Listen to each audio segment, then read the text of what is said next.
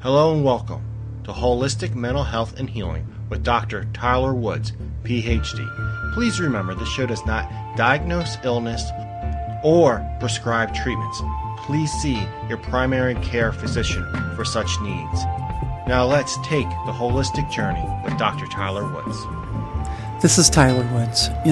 Listen, it's something that so many of us do, and we have no idea why we do it or how it impacts us.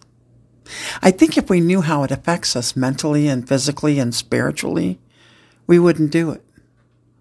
But we do it at any cost. Sometimes the cost can be a relationship. Sometimes it can be the loss of a job. Other times it could be the loss of friendships. But you can count on it affecting every aspect of your life. So what could it possibly be? It's holding on to hurt, anger, and resentment. Welcome to holding on to grudges and how it can affect you. You see, I see people who are obsessed with holding on to hurt and anger all the time, and it just turns into grudges. And they spend a lifetime protecting themselves so no one will ever hurt them again. But here's the problem. They have held on so tight, they end up hurting their own selves. Holding a grudge allows you to harbor anger and bitterness and resentment and other negative feelings long after someone has done something to harm you. And the fact is, holding a grudge hurts you far more than the person who wronged you. It can significantly impact your mental and physical health. And what people don't seem to learn is what the old saying says, and that is, when we hold on to grudges and resentments, it's like drinking poison and expecting the other person to get sick. See, the problem with holding on grudges and resentments is it confuses our brain. You see, when we are hurt or angry and we begin to hold a grudge or resentment, we tend to replay what happened over and over and over again in our mind.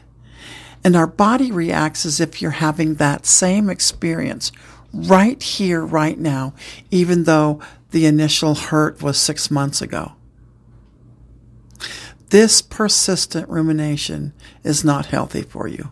It keeps you from moving forward with your life. And some people might think, yeah, I'm angry at them. I'm not going to talk to them. And they think that it's going to hurt them more. But the truth is it harms those who are mad more. And the ones holding on to their anger and grudges are the ones who get hurt the most because it keeps you stuck in the past and you don't move forward. You're stuck and you miss out on joyful living.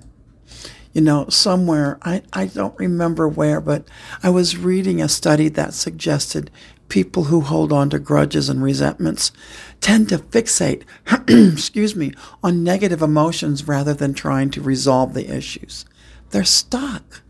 Basically, people who hold on to grudges and anger, they feel so wronged that they're literally eroding their well-being.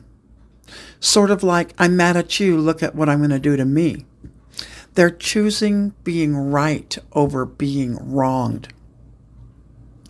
They let their grudges become more important than the possible repair.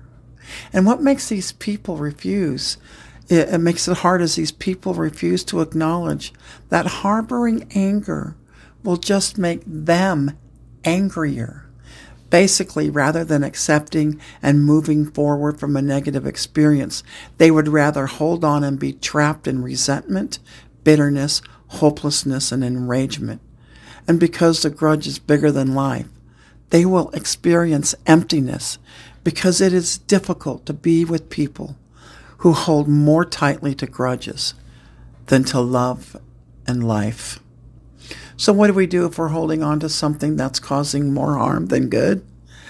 Well, of course, I like this one. A study showed that people that don't hold grudges or hurt are people who are more empathetic. They have a great deal of compassion. They are resilient. They have a better ability to self-regulate, and they have really strong coping skills. So I find it interesting that research concludes that certain lifestyle habits such as exercise, healthy eating habits, good sleep can make people more forgiving and understanding. So hey, how about getting healthier and allow your emotions to follow? You know, it also helps if you can accept your feelings enough to have communication with the person or people that caused you the hurt. Have an adult talk with them. And notice I'm saying adult. There's no shaming, no blaming, no finger pointing, just a talk of how it made you personally feel. No exceptions, no judgment, just how it made you feel. One of my favorite authors and Buddhist teachers is Pema Chodron, and she writes, we can let the circumstances of our life harden us so that we become increasingly resentful and afraid, or we can let them soften us and make us kinder and more open to what scares us. But we always have the choice. I would suggest you read some Pema Chodron. She's very good, by the way. And I personally I just love her.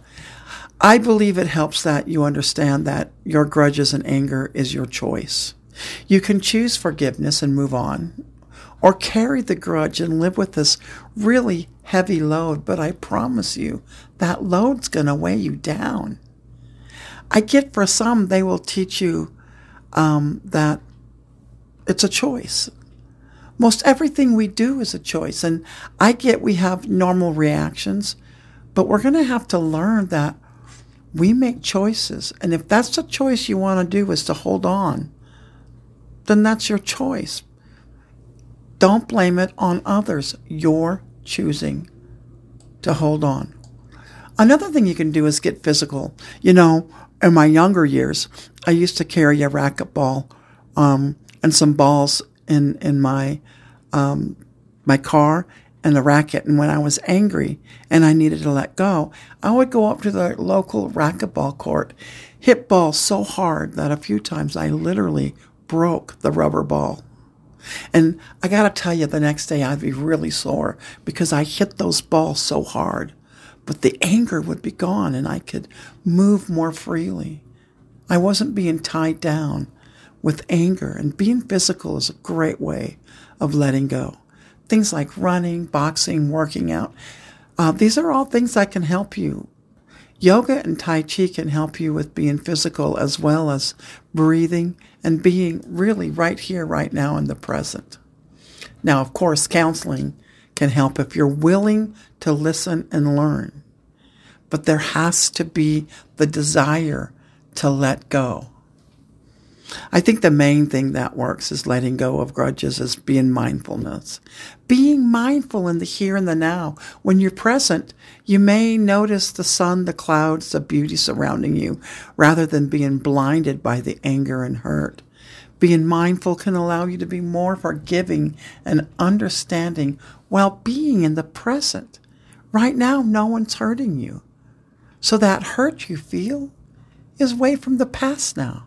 Let it go.